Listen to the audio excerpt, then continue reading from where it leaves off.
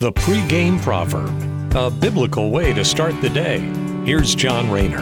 As David presses on in his prayer to God to protect David from David's looming enemies, David today points out some of the wicked things that his enemies are up to and just general wicked attributes of uncaring people. So we go to Psalms chapter 7, verse 10, and the word of the Lord says, "They have closed their unfeeling heart.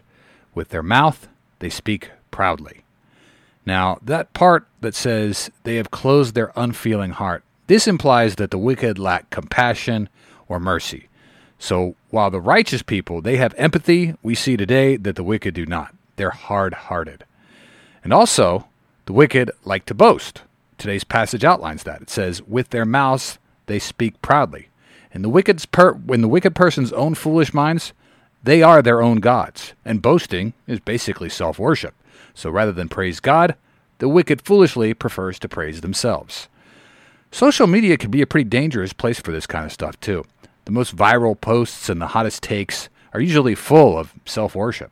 Look at me, look at how great I am, look at what cool stuff that I own or have. All of that is based on boasting or self-worship. And as today's word tells us, it's the same thing that wicked people do. In other words, it's sinful behavior that we as Christians should strive to avoid.